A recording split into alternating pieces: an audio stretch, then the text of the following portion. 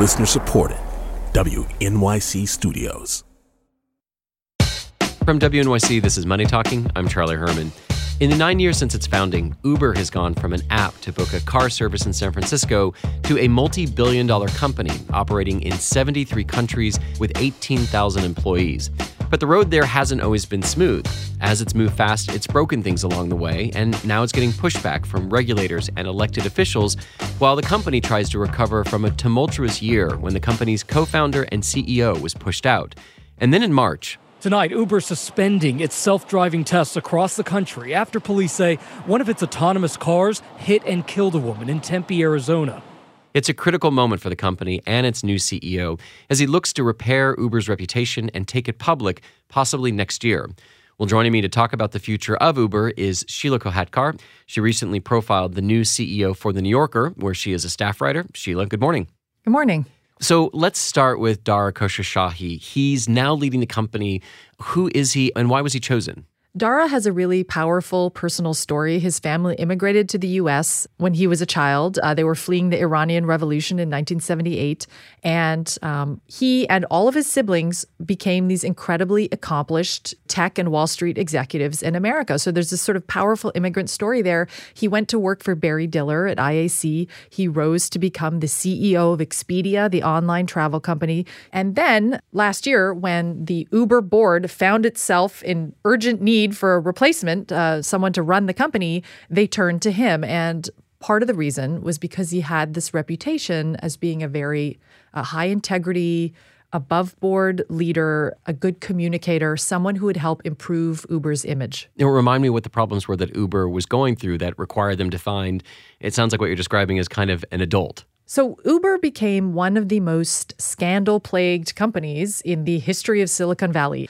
They ended up with 5 DOJ investigations, including of Grayball, this program that they were allegedly using to evade regulators in different cities. There were sexual harassment allegations that caused major scandals. There was a lawsuit filed by Google's autonomous car unit accusing Uber's autonomous car unit of stealing their technology. And then, of course, the founder of Uber, Travis Kalanick, who had become sort of a celebrity success story in Silicon Valley, he developed a reputation as being a serious troublemaker, as somebody who liked to break rules. And ultimately, he was seen as a liability. His behavior started to endanger the value of the company. So Uber's investors ousted him. One of the things that comes out of Kalanick being kicked out of the company is this idea of, did Uber grow as fast as it did because he was willing to play, a little loose with the rules? And if you bring in someone like Dara, as people call him by his first name, is there a worry that some of the secret sauce of Uber could get lost? Uber grew from zero to $70 billion valuation in around 7 years. That is almost unprecedented. Investors were fighting to give them money. People were afraid because it was so competitive to invest in Uber. People were timid about telling Travis, the CEO, what to do or, trying to rein in some of his more outrageous behavior. And yes, he, by his own admission, was out there basically ignoring regulations.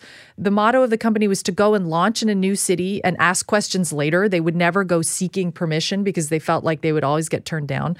That's a real dilemma that Dara has now. A lot of what made the company successful and turned it into this high growth story comes from this exact kind of behavior that he's trying to tamp out. Do you think you're seeing that, for example, here in New York, where they are going to be implementing a surcharge on all for-hire vehicles that are south of 96th Street in Manhattan? It's going to be $275 for Uber, and the company doesn't seem to be pushing back against that. One of the things Dara's been doing is going around the world and apologizing to different cities where maybe they behaved An poorly. apology tour? I think he was in South America basically saying, we're very sorry, we broke the rules, we ignored you and just launched illegally.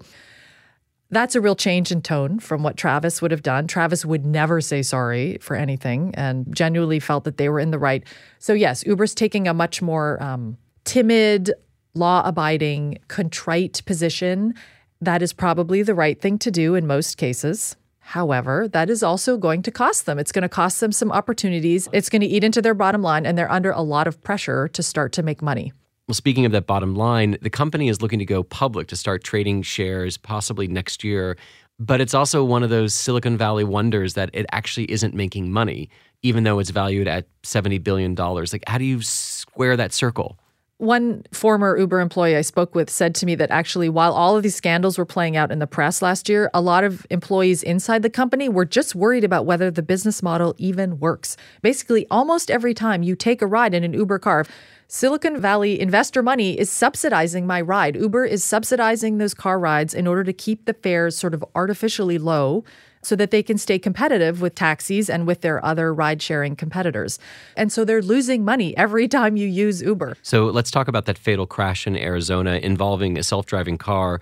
In January, Dara set out this very ambitious timeline for getting self-driving cars on the road. We will have autonomous cars on the road, I believe, within the next 18 months. Why are self-driving cars so important, and where do things stand with Uber after the death of this pedestrian?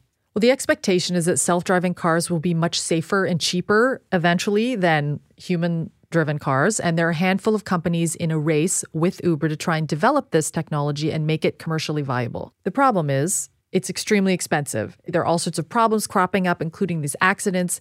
The cars haven't been performing quite as well as Uber would like.